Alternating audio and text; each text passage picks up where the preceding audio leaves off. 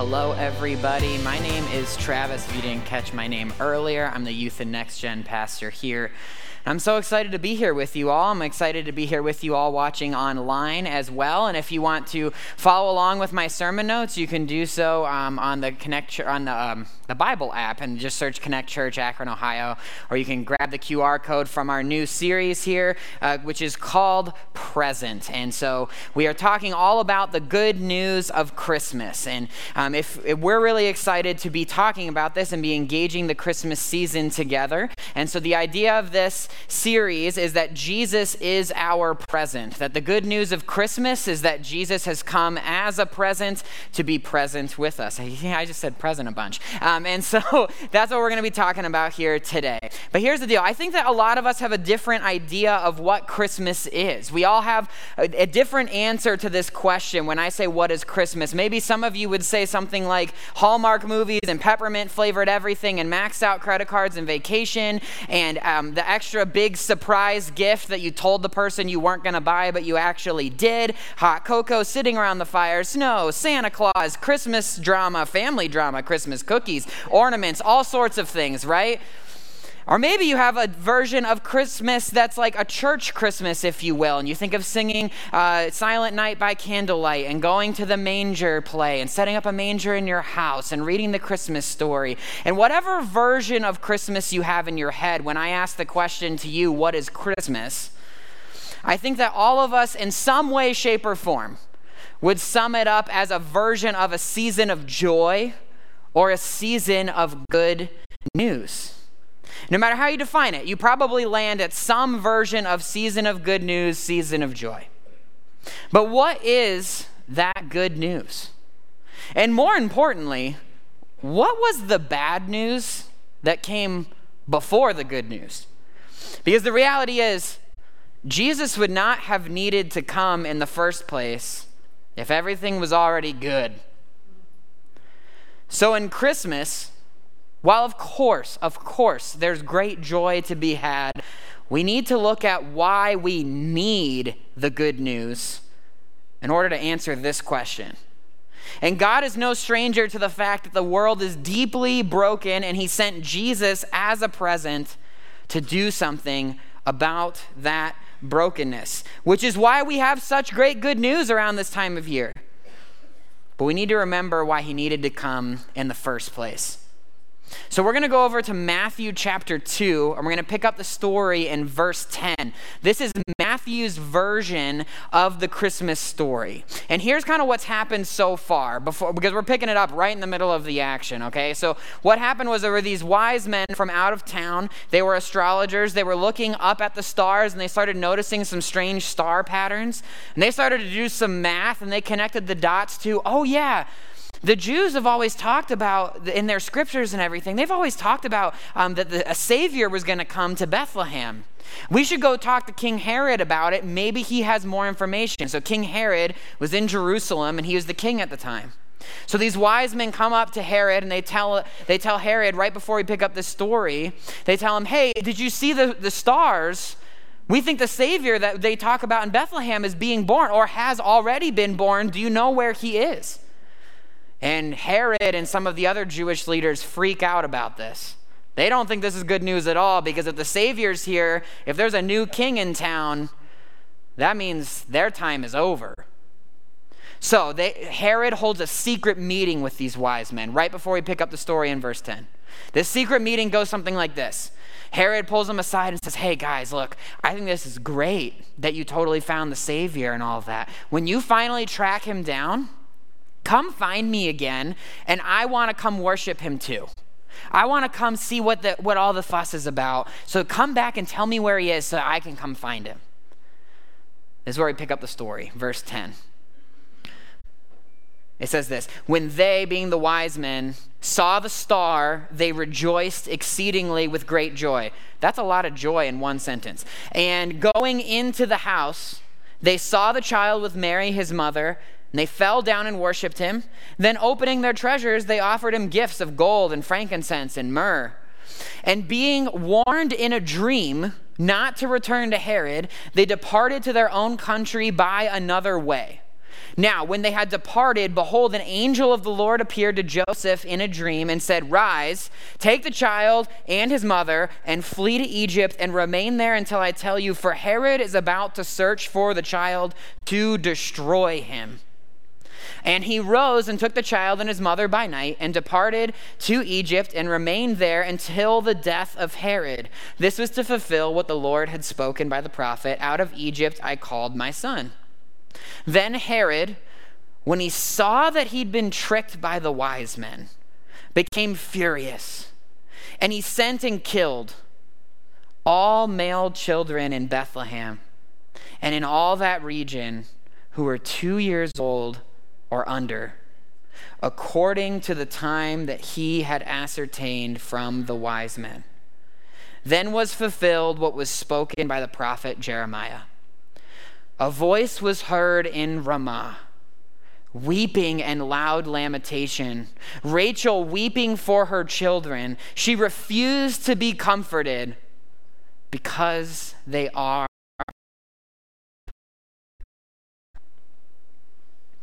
Let's recap this just for a minute. There were some wise men, some old dudes who looked at stars a lot from a different town. They're looking up at the stars and they see something strange and they have to go investigate it, and they start doing the math. They connect the dots that this is pointing to the Savior that was to come to Israel. And so they go to try and get help from King Herod, because they know the Bible and they know that he's going to be in Bethlehem, but they're not really familiar with it. So they go to Herod and they ask him for help. And then Herod and others in Jerusalem are paranoid that someone's going to overthrow them and take their place, take their spot as king. And he tries to trick the wise men into leading him to Jesus to kill him. The wise men go on their way. They find Jesus. They worship him. They give him gifts. And they get a vision in a dream. Don't go back to Herod. That's going to be bad news. So they go back to their home a different way. Herod finds out about this. He gets angry. An angel shows up to Mary and Joseph at this time and tells them to flee the country, go to Egypt, because he's going to try and kill him. And then Herod realizes that the wise men weren't coming back. He had to act to keep his power. Decides to have all male children 2 and under in Bethlehem killed. I don't want to mince my words here. Jesus being born caused a paranoid king to commit a genocide of toddlers. There was a genocide of toddlers. Jesus was born into a situation where there was intense and immeasurable turmoil. It was by no means pretty. And yeah, sure, there was some joy to be had, because anytime there's a birth of a new kid, there's some joy. But for a second, could you imagine being Mary and Joseph? Think about all that they just went through in a short window of time. You just had multiple encounters with angels. And mind you, we often like to think of angels as just humans with wings and a halo. But in the Bible, angels are described as terrifying beings of great power. They're often described as just like a bundle of wings with a bunch of eyes, or like burning wheels, or all sorts of other things. It's why whenever angels show up, their first phrase is, "Don't be afraid, because I know I look terrifying." Right? So you just had multiple encounters with angels. The first one shows up and he tells them, "You're going to give birth to a child that's, oh, by the way, it's not your child, and no pressure. That's going to be the Savior of the world, by the way." Then he goes, then an angel shows up to Joseph and he says, "Yeah, I know you have every right to divorce her because this kid's an illegitimate child, but don't do that. Oh, but hey, also, the king is getting wind of all of this, and he's doing a census to make sure that everybody goes back to their hometowns to track down the Savior specifically. Oh, and the baby is born. Mary and Joseph, you actually need to run because the king is sending a death squad to kill all the toddlers and infants in the region. You can come back to your home once he dies. Oh, wait, by the way, he's dead, but you can come back, but you can't go back to your own house because his son took over as the king and he knows about you, but you can go back because he doesn't know enough about you, but you just have to uproot your whole family and go to a different town that you've never lived in before and start your life over there." That's insane. Mary and Joseph just went through the ringer in just a few short years. Now, could you imagine being one of the mothers for a second? You know, if you're a good Israelite person who lives in Bethlehem, you know your Bible, and you know there's going to be a Messiah. They talked about it all the time. You know there's going to be a Savior, and you're so excited about this Savior because your people, being a Jew, have known oppression and occupation at every single turn in your history, and you are so desperately waiting for somebody to come and fix it and make it better. You start to see some absolutely wild stars in the sky. You maybe even hear some rumors from some shepherds and other people that the Savior's been born, and you start to get a little excited, right? You're thinking to yourself, this is the moment. This is the time. This is when everything's going to be okay. And then you're sitting there at the government-required census family reunion, and the soldiers show up. They kill every infant and toddler.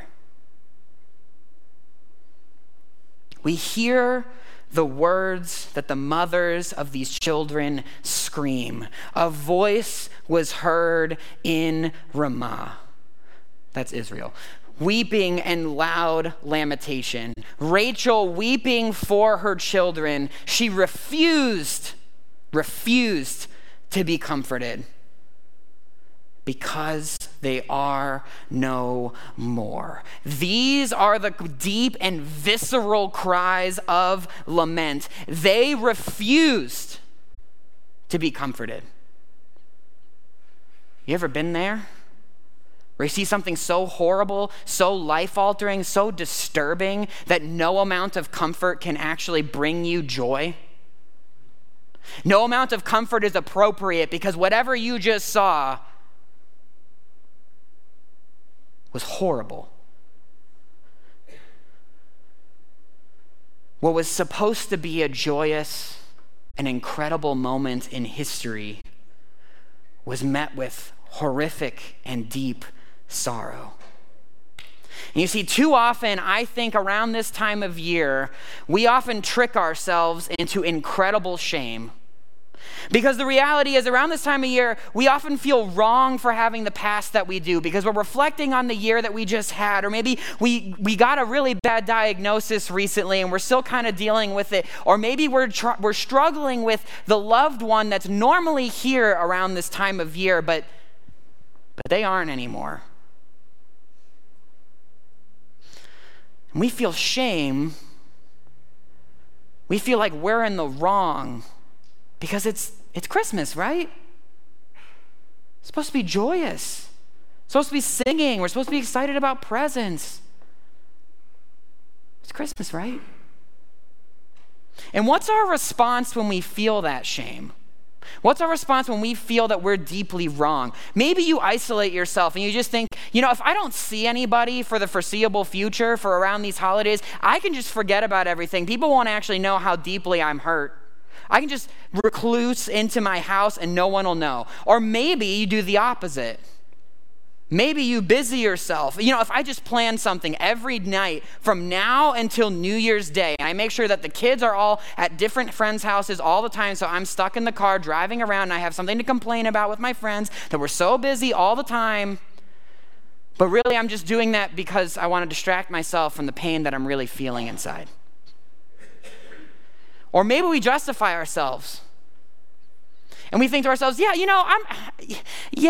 been a hard year. It's been a couple hard years maybe, but I'm actually okay. It's not really that bad. I can figure this out. What'd the mothers in Matthew do when they experience shame, when they experience grief? They lamented. They lamented.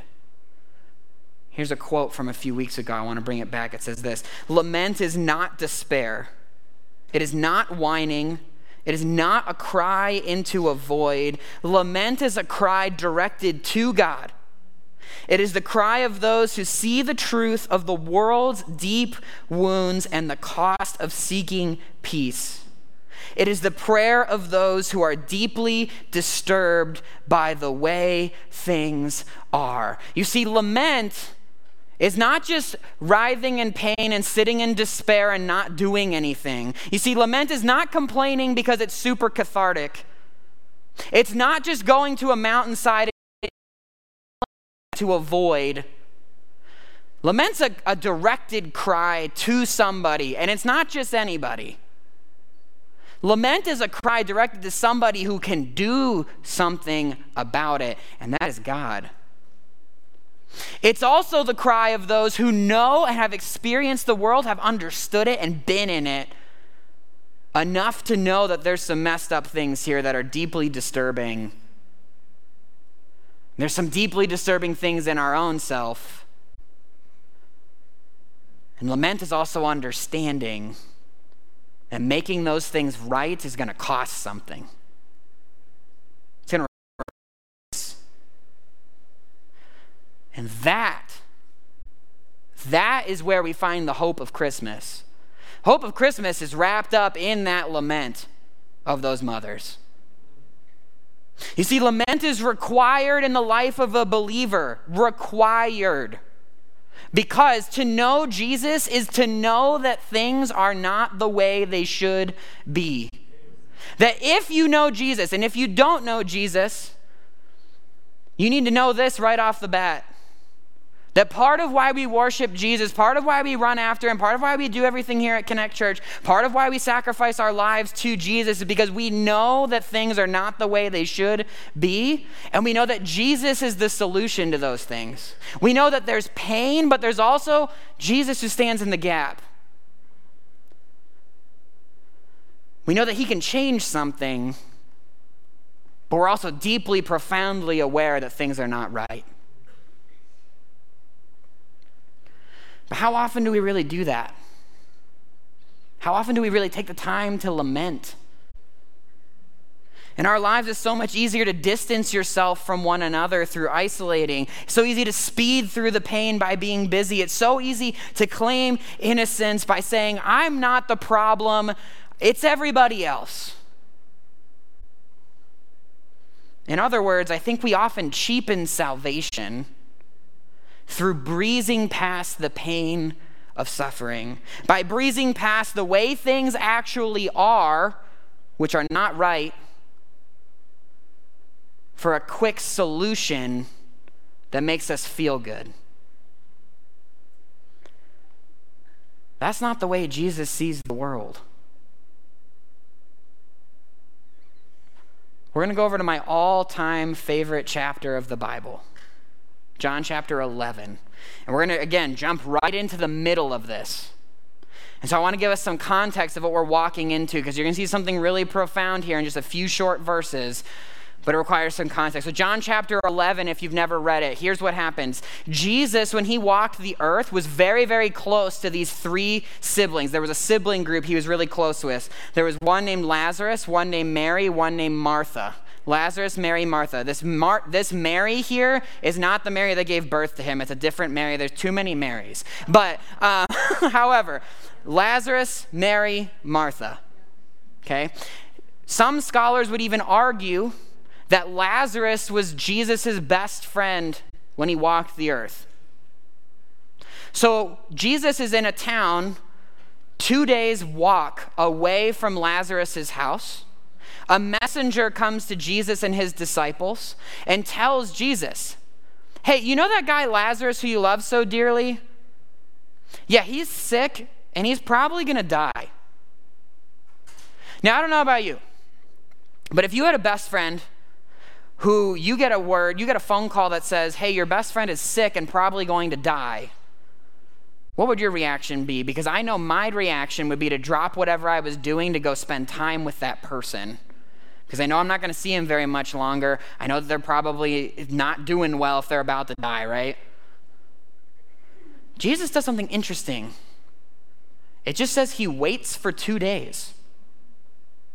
So on purpose, he's already a 2 days walk away from where Lazarus is, gets word his best friend is sick, and waits for 2 whole days. I think that's weird. You think that's weird. The disciples thought that was weird. So they actually ask him. They go, Jesus, what are you doing? And Jesus tells them, actually, the reason we haven't left yet is because I know Lazarus is dead. And actually, for your sake, I'm glad he's dead because I'm going to go resurrect him from the dead and you're going to see something amazing about God. Now let's go. So they show up to Lazarus' house. And right before, we're going to look at the interaction he has with Mary, who's one of the sisters. Right before this interaction with Mary, he has a really great interaction with Martha that I encourage you to go read. But the scene that Jesus walks into is he walks over to Lazarus' house and he sees a bunch of people who are mourning because they had just done the funeral for Lazarus. So Jesus is walking into a funeral. There are people who are weeping, they are sad, they are all over the place, and Lazarus is in the tomb. Martha comes up to Jesus, they have a great interaction. We're going to pick up with Mary in verse 32. Here's what it says. Now when Mary came to where Jesus was and saw him, she fell at his feet, saying to him, Lord, if you had been here, my brother would not have died. Lord, if you had just been here, none of this would be happening. Mary knows Jesus really, really, really, really well. Knows his power, knows that he's God, and she is calling him to do something. He didn't show up. She laments at Jesus' feet in this moment because she's confused and lacking understanding. If you had just been here, God, none of this would have happened. Mind you of the Israelite mothers here.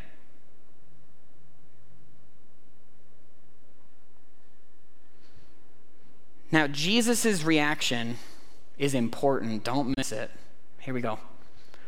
When Jesus saw her weeping, and the Jews who had come with her also weeping, remember, he's at a funeral, he was deeply moved in his spirit and greatly troubled, and he said, Where have you laid him?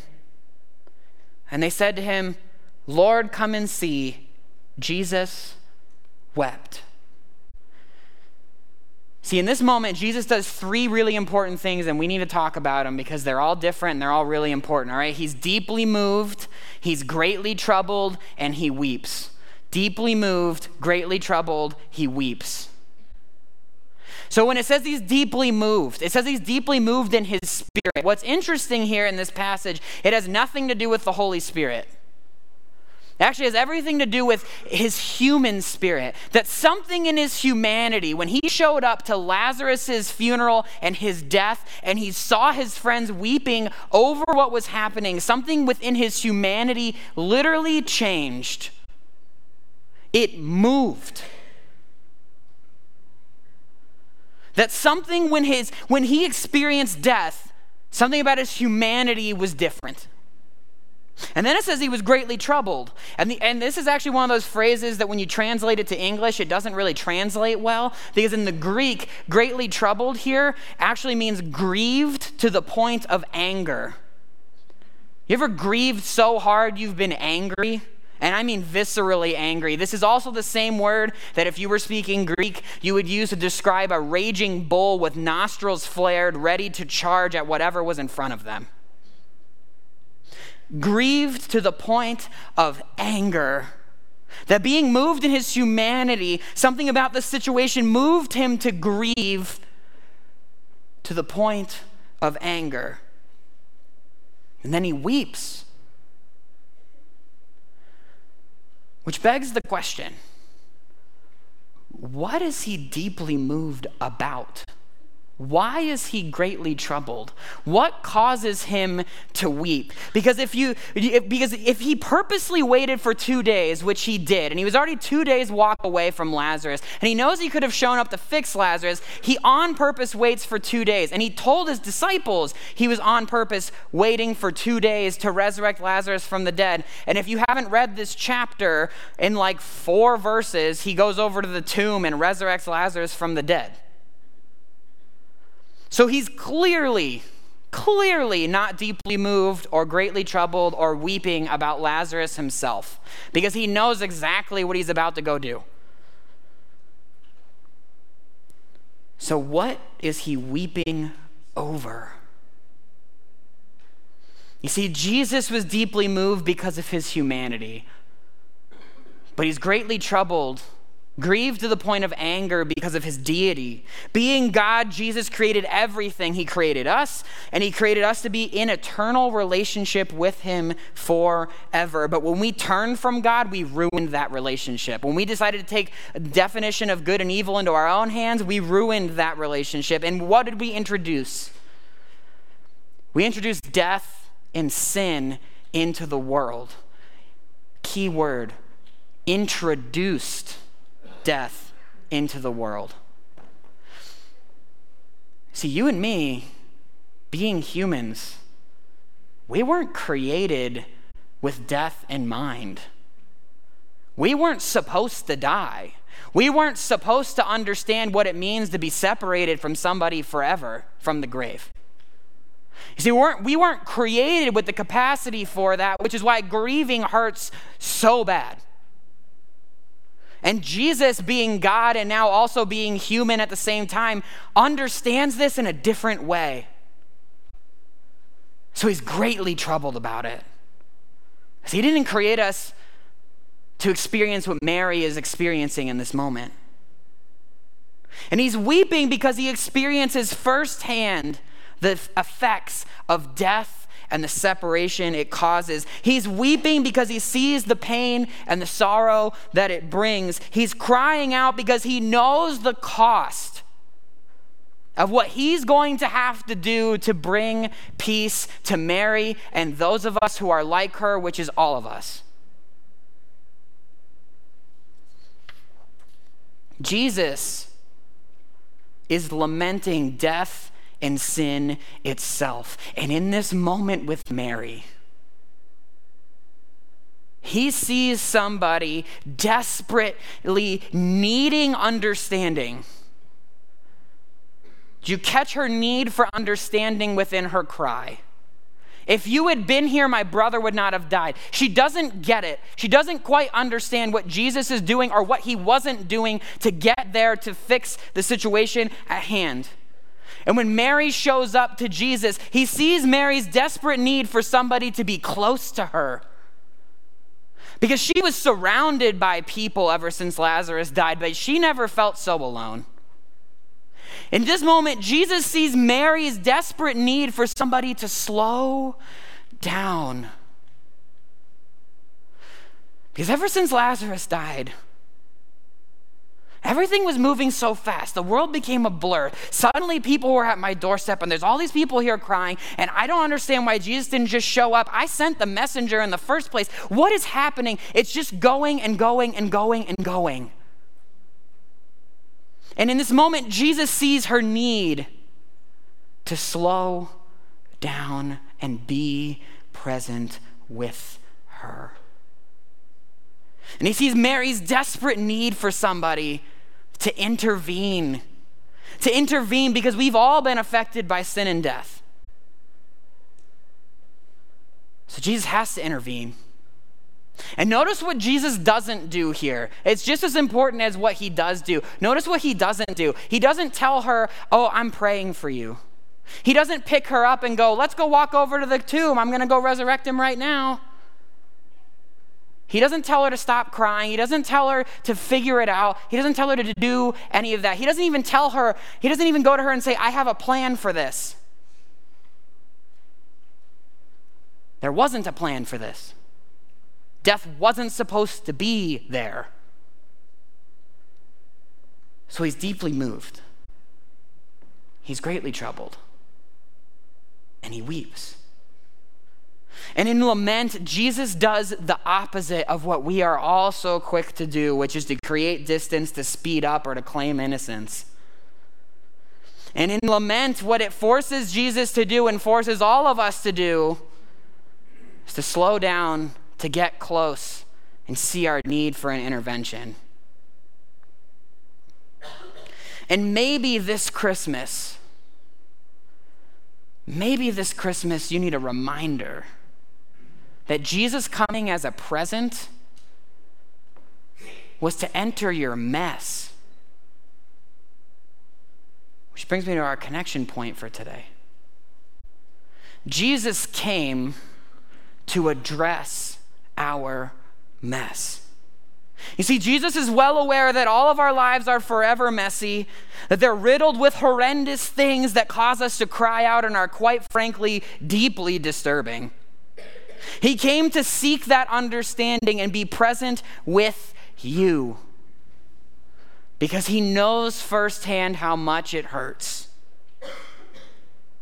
He came to bring profound, flourishing, and abundant hope to you and me, but it's a hope that is only possible in the worst of sacrifices. And Jesus, he made the biggest sacrifice of them all by taking the weight of the sin and death that we deserved to show us a life full of hope, a life full of flourishing, a life full of peace. And that is the good news of Christmas. That is why we celebrate Christmas. That is why we are excited about the Savior being born. It's about a God who came to be in the mess with you at a pace that brings true healing, and through immense sacrifice provides grace even in the deepest of offenses. You see, this Christmas, I want to challenge you. I want to challenge you to get close to Jesus because he's close to you. Get close to Jesus this Christmas, and not only get close to Jesus, but get close to other people around you. Get close and slow down with them. Part 2 of my challenge, I would encourage you to slow down. Maybe say no to some stuff so that you can show up in people's lives, so that you can show up in those family members' lives, so that you can show up at the person's life who's sitting right next to you in these chairs, so you can show up in people's lives in your neighborhood. And I also want to challenge you to understand the sacrificial hope that Jesus brings. Because that is what Christmas is all about. Let's pray. Lord, I thank you for coming here, for being a God who didn't just sit in his high tower telling us how the world works and how to figure everything out, but instead you showed up to understand our mess, to be with us in the middle of it. So for me personally, God, I thank you for being in my mess with me. I thank you for being disturbed by the way things are with me. I thank you that you can help me move towards healing, but you don't ignore the pain, and I pray for each and every one of my friends in here that you would show up, that you would challenge them with the good news of Christmas, that you came to get close, to slow down, and to intervene. We love you. Amen.